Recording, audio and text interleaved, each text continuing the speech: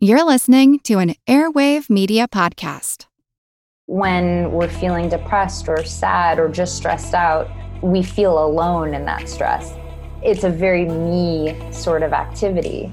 But when we reach out and remember, oh, there are other people all around me, I belong to a community, this burden is not just mine. Everybody can carry a little bit of the water. That's when we remember we're not alone. Her Money is brought to you by Fidelity Investments. Fidelity is committed to helping clients through any market conditions with financial planning and advice when you need it most. Learn more at fidelity.com. Her Money comes to you through PRX.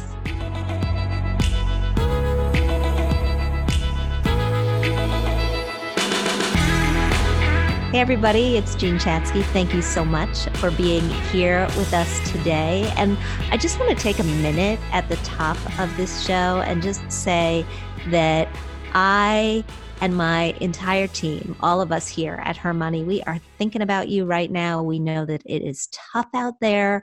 Some of you are hunkered down at home. Most of you are hunkered down at home. And some of you may have had your lives altered in bigger ways, perhaps forever, due to the coronavirus that is sweeping the country. We are here for you. We hope that our show can be a bright spot in your day. And because we were looking for a bright spot, we are so thankful to have the lovely and talented Tara Schuster with us on the show today.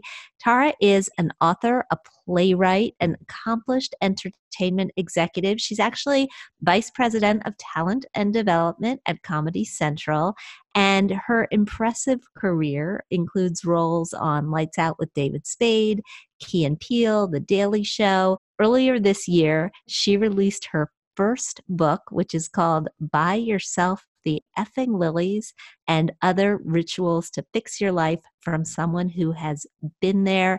Sounds like what we all need right about now. Tara, thanks so much for being here. We are thrilled to have you. Oh, thank you for having me. I'm thrilled to be here.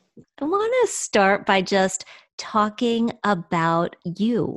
How did this career come about? As I was reading about you and learning a little bit more about you, I'm thinking this woman is Andy Cohen. She's just on a different network.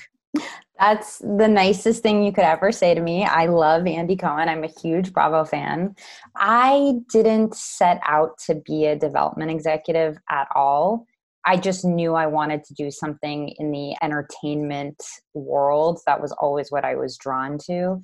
And Comedy Central was where I kicked in the door. I got my first little break after an internship on The Daily Show with Jon Stewart. I always knew I wanted to be a part of telling stories. And so everything in my career has sort of had that as a common theme. Even, writing the book is all about sharing stories and bringing entertainment and hopefully making people feel a little less alone. That's sort of, if I had to boil it down, it's storytelling and making people feel less alone is what I'm after. I love that. And I think that is exactly what the book does. Let's start with that title, though. What does it mean to buy yourself the effing lilies? And why should we all be doing it? Yeah. Well, I'm so glad you asked because it was a huge moment in my life. So basically, I grew up in a house where things came to die. The pets, the plants, Coco the Himalayan cat was taken by coyotes under cover of night. It was chaos. And I came out of that house not really knowing how to be a person. And I kind of was spiraling out of control emotionally, even as I was able to hold it together on the outside. So I went to Brown I had scholarships and loans and going to this fancy college, but a complete mess inside. Or I got this job at Comedy Central, but I was uncontrollably weeping on the subway on the way home. I didn't know how to deal with all of my anxiety and depression until I hit rock bottom when I drunk dialed my therapist on my 25th birthday, asking for help. And that next morning, listening to her voicemails and how worried she was about me, I got really worried. I, for the first time, took it seriously that this is not a life I'm going to be able to lead. I've really got to change things, but I don't even know how to change a vacuum cleaner filter. Like, I don't know how to do any of the basic things, much less change my life. And so I decided, I'd always been a good student, always been good at work. What if I attack this like a school project? So I opened up my trusty Google document and I said, this is going to be a Google document of reparenting myself. What are values? Reparent, because that is a term that I don't think I've ever heard before. Yeah. So for me, what it means and what it meant at the time, about 10 years ago, was I didn't have parents. If I really want to nurture myself, and what I mean by I didn't have parents is I didn't have what you would traditionally call parents. There was nobody assuring me that I'd be safe or giving me structure or unconditional love. So I decided it's time I give those things to myself, because if I don't, no one will. And I'm tired of being neglected. Like, I'm not going to neglect myself. So the reason I said at the time reparent was because I also understood that I'd have to go back and look at some of my traumas, that I couldn't just move past it, because moving past it was reducing me to tears in the subway. Like, that strategy just didn't work, of repressing, suppressing. That didn't work for me. So it was going to be a reparenting where I'd go back to those wounds and heal them with gentleness and kindness. But I didn't know how. I didn't have some game plan, and I didn't have in mind that I would one day write a book about it. I just wanted to save my life. And so this is a very long way of getting to your question about the lilies, because in this Google Doc, I was asking questions like, what are values? What are principles? What are vegetables? Genuinely, what are they? And which ones should I eat? What would be good? Still searching for some of those answers. But one of the main questions I had was, am I worth $7 lilies? Because I would go to Trader Joe's to buy my budget microwavable Indian dinners, and I would see the lilies in their weird bucket of water. I would fantasize about how elegant they are, and how when they bloom, they just let out this burst of perfume and they make any room more calming. And wouldn't they make my studio apartment just sing? Like, wouldn't they make my life better? But no, I'm not worth $7. I can't spend that. They're just going to die. I'm not worth it. That's not worthwhile. I'm being ridiculous. And I would do this to myself weekly. Meanwhile, I'm really working as hard as I can at my job. I'm working as hard as I can at my emotional health.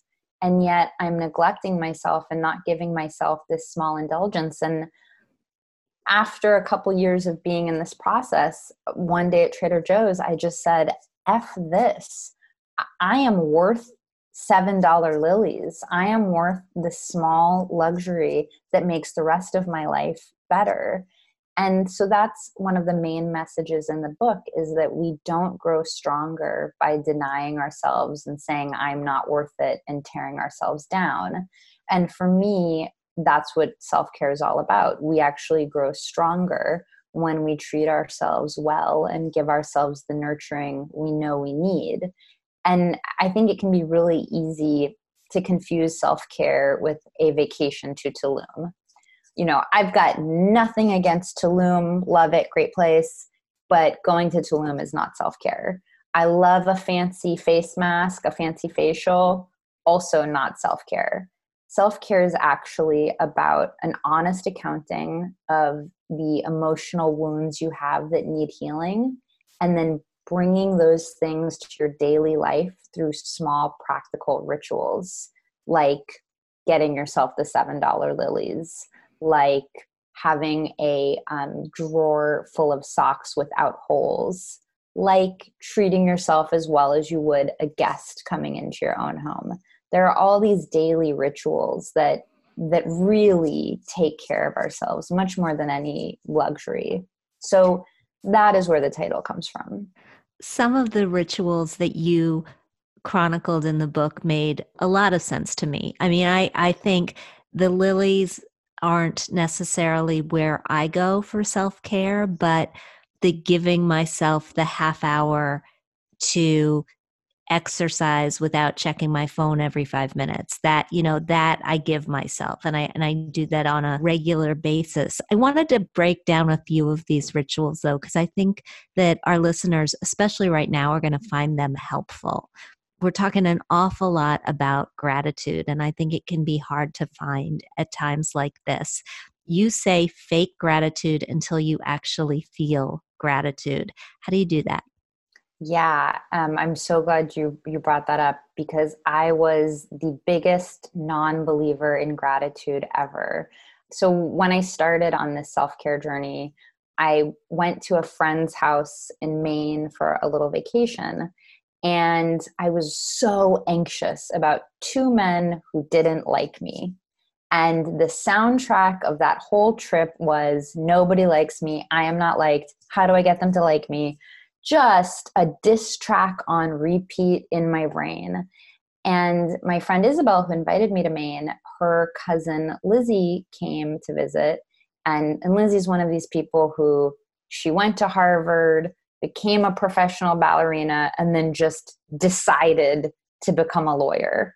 I'm like, that's pretty annoying, to be honest with you. Yeah, we hate her. We hate her. She's beautiful and kind and doesn't have a mean bone in her body. I fully hate her. And she said, well, have you tried a gratitude list? That might be a way to get out of your anxiety. And I thought, have you tried flinging yourself into the water? Because I think that's appropriate right now. I completely resisted her. I thought, you are so privileged and entitled. You have nothing to teach me. But because I was at a point in my life where on a good day, I was openly weeping on the subway, I wasn't really in a position not to try. So I started out faking gratitude. So I'd write 10 things I was grateful for every day, and I'd just force it. Like, I'm grateful for water. I'm grateful for this stupid trip. I'm grateful for espresso. I'm grateful for clean sheets. But as soon as I started faking it, I realized, wait, I am grateful for these things. And I actually do have a complete inventory of things that I'm grateful for. I had completely taken for granted my health, for example, the health of my family. There were so many things that I was not appreciating. And so, 9 years later, I've been writing 10 things I'm grateful for every day. And there's nothing like 32,000 reminders of all the things you have to be grateful for that can really reframe your perspective. And so I thought gratitude lists were woo-woo and stupid and for the wildly privileged. What I didn't realize is they're a lifeline for anybody who wants to kind of reframe an experience to be something more positive and something that they can really take away from the experience with. I mean, even something like this horrible pandemic, there are a lot of things to be grateful for. For me, I'm connecting with my high school friends. I haven't talked to some of them in 5-10 years. All of a sudden we have a Sunday night Zoom where we all get together. I'm getting introduced to people who I never would have met just through Instagram, other thinkers in my space who we're just trying to help people. So we're kind of talking about how do we do this. There's this great author, Jen Pastiloff. I was a huge fan of her work. We just started DMing, like, how do we help people? What can we do now? If it hadn't been for this, what would she have crossed my path? I don't know. So I think, right now, if you're thinking about how can I kind of reframe the situation, starting a gratitude list and not worrying about the gratitude list, not worrying, am I going to be able to fill out 10 things? If you can't, again, just lie about things you'd like to be grateful for one day, but make it a habit, make it a ritual. I love that. And I want to dive a little bit more deeply into some of the things that we can also do for other people during this time. But before we get there, let me just remind everyone that Her Money is supported by Fidelity Investments. For more than 70 years, investors have relied on Fidelity to help plan for their financial futures. And as always, when the unexpected happens, Fidelity is there to help you work through it with financial planning and advice for what you need today and tomorrow, helping to make it all clear. To see how Fidelity can help you and your family on the path forward, visit fidelity.com. I am talking with Tara Schuster, Vice President of Talent and Development at Comedy Central, author of the new book, Buy Yourself the Effing Lilies. So we want to do nice things for ourselves. We want to make sure that we are giving ourselves what we need. But I think right now we also need to be doing that for other people. What do you think the best ways are to elevate other people's spirits? Yeah, I think it's an essential question, that we have a responsibility to our communities, especially in a crisis. And I'd say, first, self-care is good for you, but it's also good for your community, because it's just like in those safety videos you watch on an airplane where the oxygen mask descends from the sky and the mom I'm skeptical she'd be this calm, but calmly puts it on her face before she puts it on her child's. We can't help other people unless we ourselves are stable and present and feeling okay about ourselves. So the first thing about self-care is that it is a benefit to your community. But then how do you more actively be a benefit to your community? I think one of the number one things we need to do right now is reach out, and especially reach out to the people we think might not want us to reach out. I've noticed people will say to me, something terrible happened in Ellen's life, but I don't want to reach out because I don't want to offend her. I don't want to be too pushy. That is so not real. Let Ellen decide that she doesn't. Let her tell you, I appreciate that you reached out, but I'm dealing with my own process right now. I think it's actually more often than not kind of cowardly when we don't reach out to someone who we suspect might need that. So I would say go through your life, and who are the people who are particularly vulnerable right now who need to hear from you. We all have friends who suffer from anxiety and depression. We'll hear anecdotally that a friend has been laid off. Reach out to that friend and see how you can be a help. So that would be the first thing, is just reaching out to the people that you know. I think it's so important. Like many families, my family had a Zoom Seder last night. And my aunt called me after, and let me just say, with no offense to my aunt and uncle at all, but it took us a long time to just get them on the Zoom Seder. It was a process of teaching, and it was terrific. But she called me after and she said it was so sad for her to set the table for Passover for 2 people. And she was so happy to just see our ragtag family from all corners of the country get together for an hour to read the Haggadah and laugh a little bit. And it didn't matter what the picture looked like, or, who had adjusted their camera, or who had actually made Passover food and who was eating a bowl of cereal. It was it was all about the connection. Yeah, connection is the antidote to depression and isolation. Like when we're feeling depressed or sad or just stressed out, we feel alone in that stress. It's a very me sort of activity. But when we reach out and remember, there are other people all around me, I belong to a community. This burden is not just mine. Everybody can carry a little bit of the water. That's when we remember that there are people around us. A lot of us right now are going through this roller coaster of emotions, but we're not alone. And so I think that's the most essential part in this, is to reach out to your community so that they feel less alone, but you too will feel less alone because you'll feel embraced by the community. You talk a little bit in the book about financial stress, and there are a lot of people undergoing an awful lot of financial stress right now for a whole bunch of reasons. What's your best advice for dealing with it? Yeah, I'm so glad you asked this question. I think, what I dealt with was a lot of financial shame. shame and blame. I felt really ashamed of my parents' finances. They were in boom and bust economies my whole life. I felt tied to all their decisions and doomed. And it took me a long time to realize the role that money was playing in my life. It was like a silent main character there, but never really discussed. And I think in this time, as people are dealing with financial stress, the absolute most important thing to do is to acknowledge it and not throw shame and blame onto it. You know, to remember that this is a once in 100 years pandemic that you had no control over. None of us asked for a pandemic. This was not something that could be totally planned for.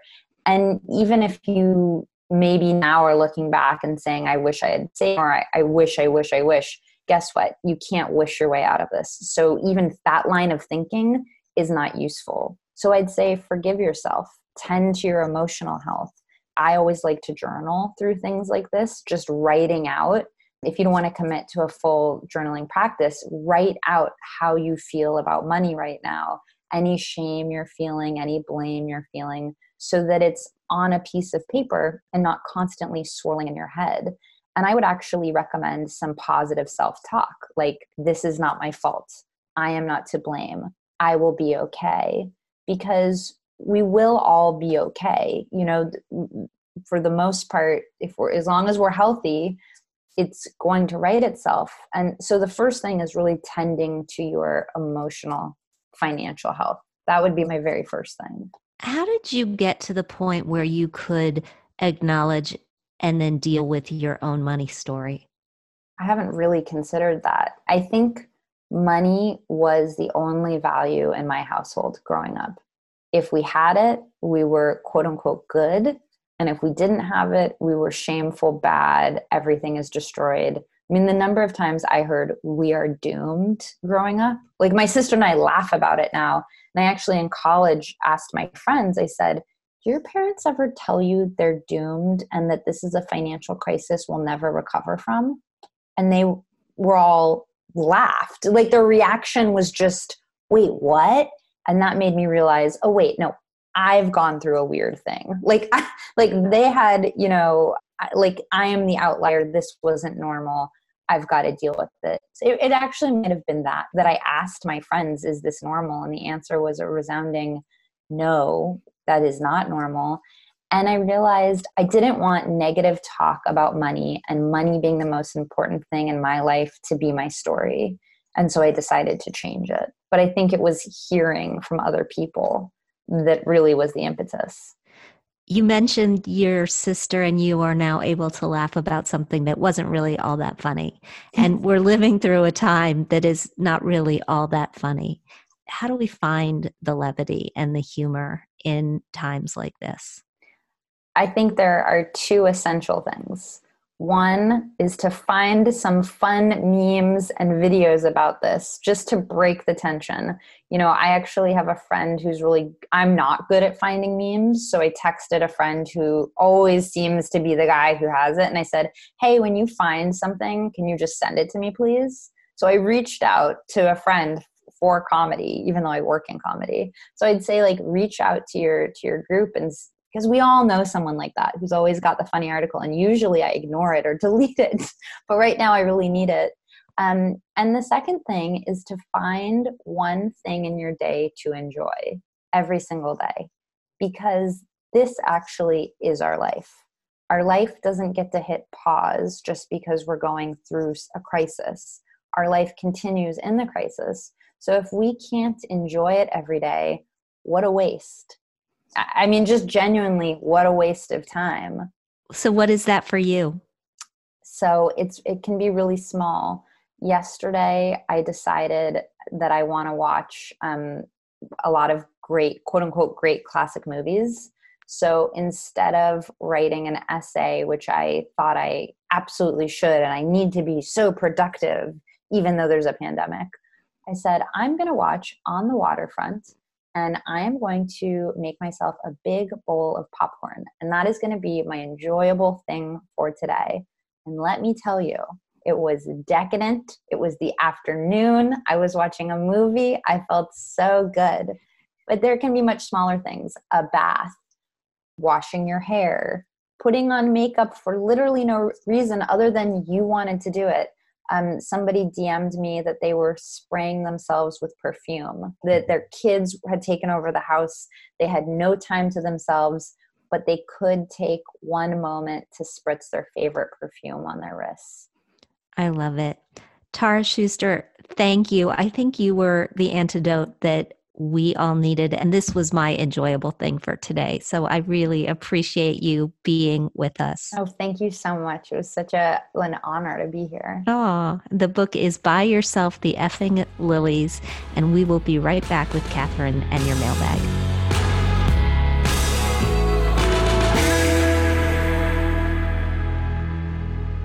And Her Money's Catherine Tuggle has joined me. Hey, Catherine. Hey, Jean.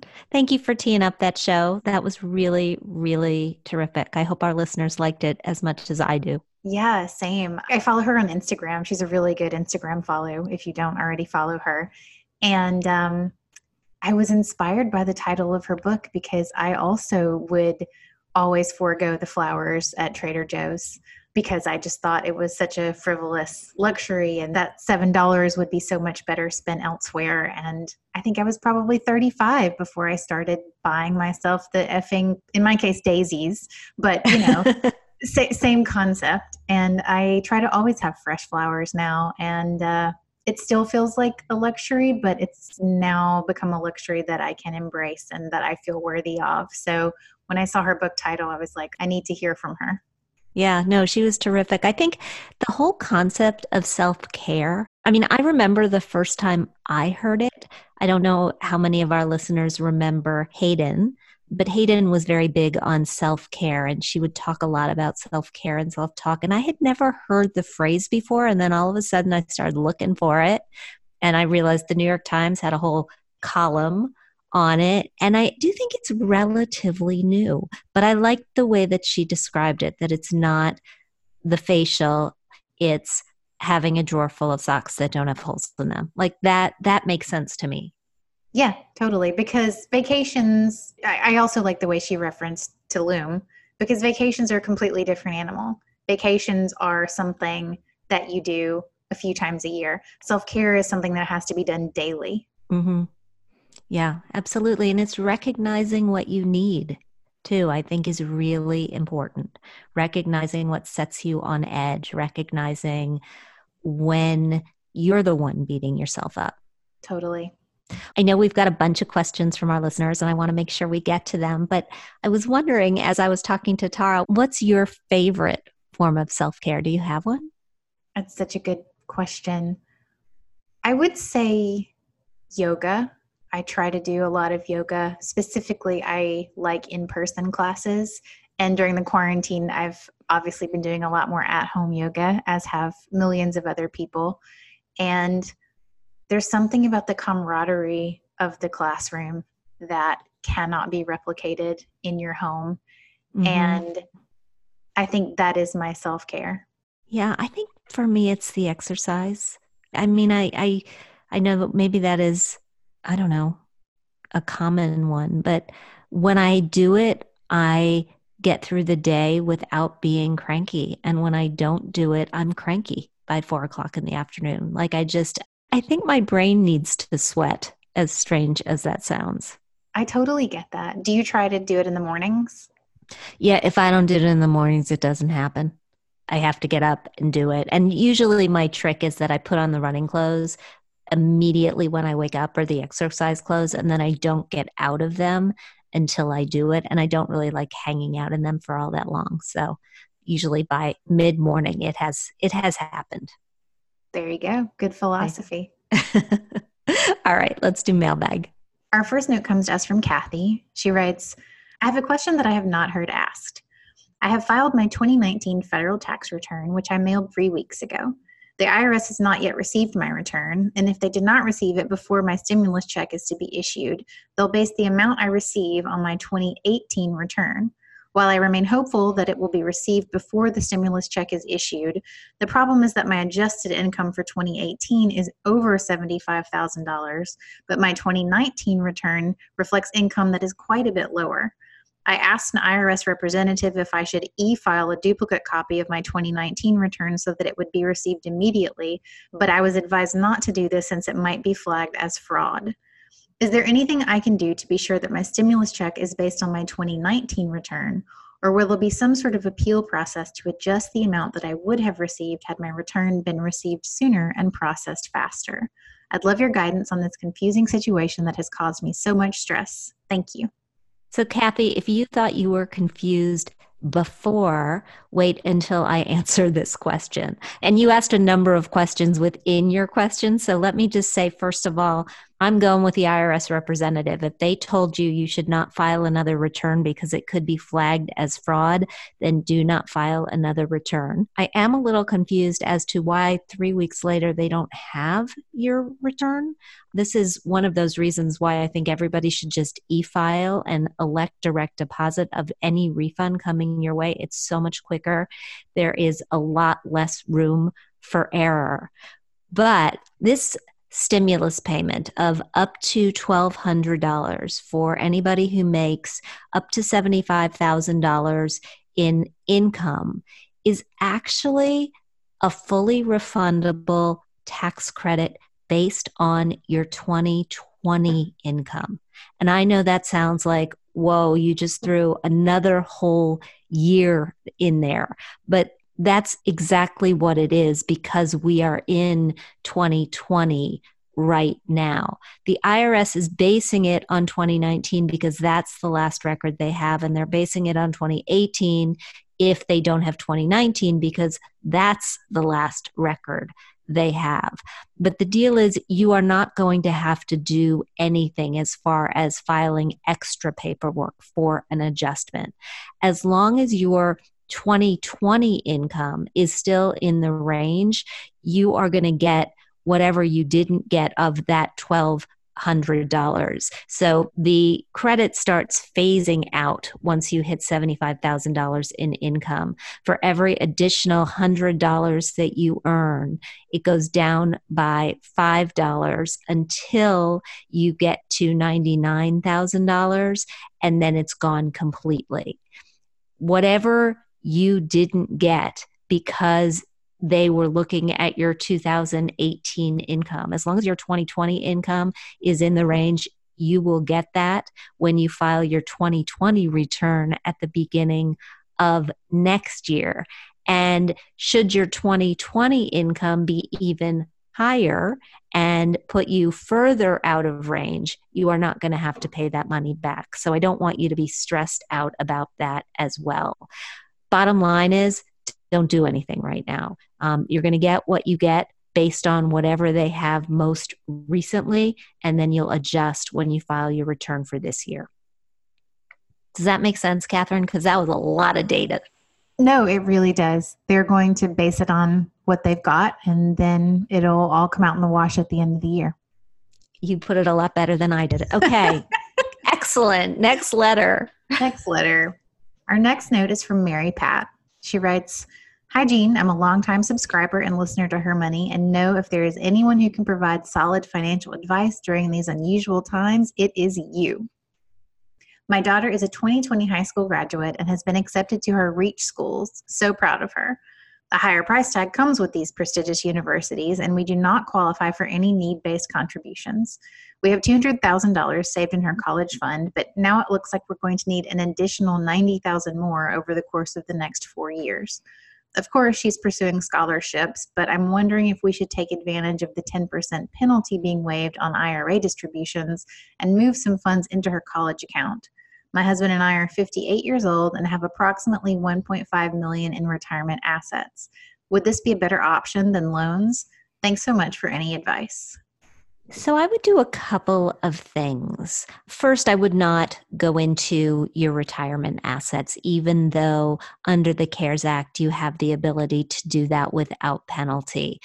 I would instead look at loans both federal loans, which she'll be eligible for, and private loans if the federal ones are not enough. And I do that because interest rates are so low right now that those loans are going to be cheaper than they were before we went through this process and before the Federal Reserve cut interest rates to zero.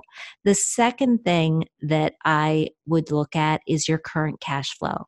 I know that you've put away a certain amount of money to pay for college, but I'd take a look at your budget and I'd see if there is any wiggle room where you could come out of pocket essentially to help supplement what she needs. And the final thing that I do is, and this is true for anybody whose situation has changed based on what's going on with coronavirus, call the school and talk to the financial aid office. If you're receiving financial aid and you feel like based on current circumstances, you need more, this is the time to call the schools and ask for it. They are ready for these calls. They know that the need is greater than it was. They know that the ratio of money coming through loans versus grants may have to be adjusted. They also know that some people will just need bigger aid packages. Don't wait. Get in line and make sure that you do that as soon as absolutely possible. And congratulations on your daughter and being accepted to all of these great schools. I am thrilled for you and thrilled for her and so excited about her future. Truly, it's such an accomplishment. And you guys did such a great job saving for college already. I mean, the fact that you have as much as you have now is huge. Absolutely. We've got one more. One more. Last note comes from Caitlin. She writes, "Hi, Jean. Thank you to you and Catherine for producing guidance for us during this crazy time. I'm thankful to be in a really good situation right now, and I'd like some advice on how to deal with some cash. I'm 28 and rent a studio, which is all right for now, but I know I'll want a real bedroom soon enough. I was considering buying due to relatively high rental prices in my area. I moved my down payment fund to cash prior to the March downturn, and I have $43,000 in cash and what is now $31,000 in a 50-50 stock fund bond fund account. My goal is to buy 3 to 5 years down the road. So what should I do with the cash in the interim? The money's currently in a high yield savings account. If it's helpful, I'll give you a peek at the rest of my finances. I contribute almost 30% of my income to my retirement accounts. I overpay my car loan each month and have $12,000 remaining on that. And I have built up a $20,000 emergency fund. Thank you so much." Sure. And you sound like you are in tremendously good shape. Yep. I think you got really lucky that you moved your down payment fund to cash prior to the March downturn. I don't know where it was before, but if it was in stocks, you just saved yourself an awful lot of money. If you're looking to buy anywhere in the 3 to 5 year time frame, I would not put it anywhere other than that high yield savings account that it's in. You don't want to put it back in and then have the markets go down and lose some of your down payment fund. It's far better to deal with the mediocre returns that you're getting on that down payment fund in the high yield savings account. The one thing I would do is maybe think about shifting your timetable. Mortgage rates are incredibly low. We are headed into a buyer's market for real estate. You are doing so well putting money away for your future. Maybe you get the bedroom now. You know, maybe if you think you're going to be in the same geographic location, you think about buying a little bit earlier. I would start to run the numbers on what it would cost you to buy a place versus to continue to live in the place that you're renting. And I'd see what that looks like, because it sounds like, at least to me, that you've got a real opportunity staring you in the face.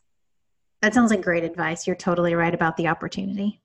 Yeah, I mean, I can't tell exactly where she is. It sounds like a city, maybe New York, maybe somewhere else. But, you know, if it is enough for a down payment it's not enough typically for a down payment in New York, but it may be enough for a down payment in many, many communities. And I would take a look at it if it is. And I think in the months to come, especially, there may be some real deals to be had out there. No question. Thank you so much for your great questions. Catherine, if they've got them, where should they send them? Mailbag@hermoney.com. Fantastic. And in today's Thrive, yes, good news has been a little bit hard to come by lately, but we are very excited about something that came out of the CARES Act, and it's something that you haven't heard about very likely. For the first time in history, a provision under this bill allows all of us to use the funds in our health savings accounts and flexible spending accounts to pay for period products. The specific products that are now considered medical expenses include tampons, pads, liners, cups, and sponges. When you use the funds in your account to buy these items, not only are you spending pre-tax dollars, you're paying without spending sales tax, so you can save as much combined as 30 to 40% off the sticker price for these products. Other than this being great news for women, it also means now may be a really good time to add a little bit more money to your HSAs and FSAs to be sure you've got enough to cover the purchase of these products in addition to the other medicine and supplies you'll need throughout the year. While the CARES Act isn't permanent, its provisions are meant to help see us through this crisis. It certainly opens the door to have these essential products classified as medical expenses on a permanent basis. For now, we've got 15 years. So enjoy swiping that HSA debit card on your purchase of tampons and pads and all the other stuff, and make sure to hang on to those receipts. Thank you so much for joining me today on Her Money. Thanks to Tara Schuster for making us laugh and for inspiring us to create a life that we truly love. If you like what you hear, I hope you'll subscribe to our show at Apple Podcasts. Leave us a review because we love hearing what you think. We want to thank our sponsor, Fidelity. Ordinarily, we record our podcast out of CDM Sound Studios, but today we're using Zoom and a Yeti mic from the comfort of our homes. Our music is provided by Video Helper, and our show comes to you through PRX. Hope you'll join us next week. We'll be back with another great Her Money guest. Thanks so much for being here, and we'll talk soon.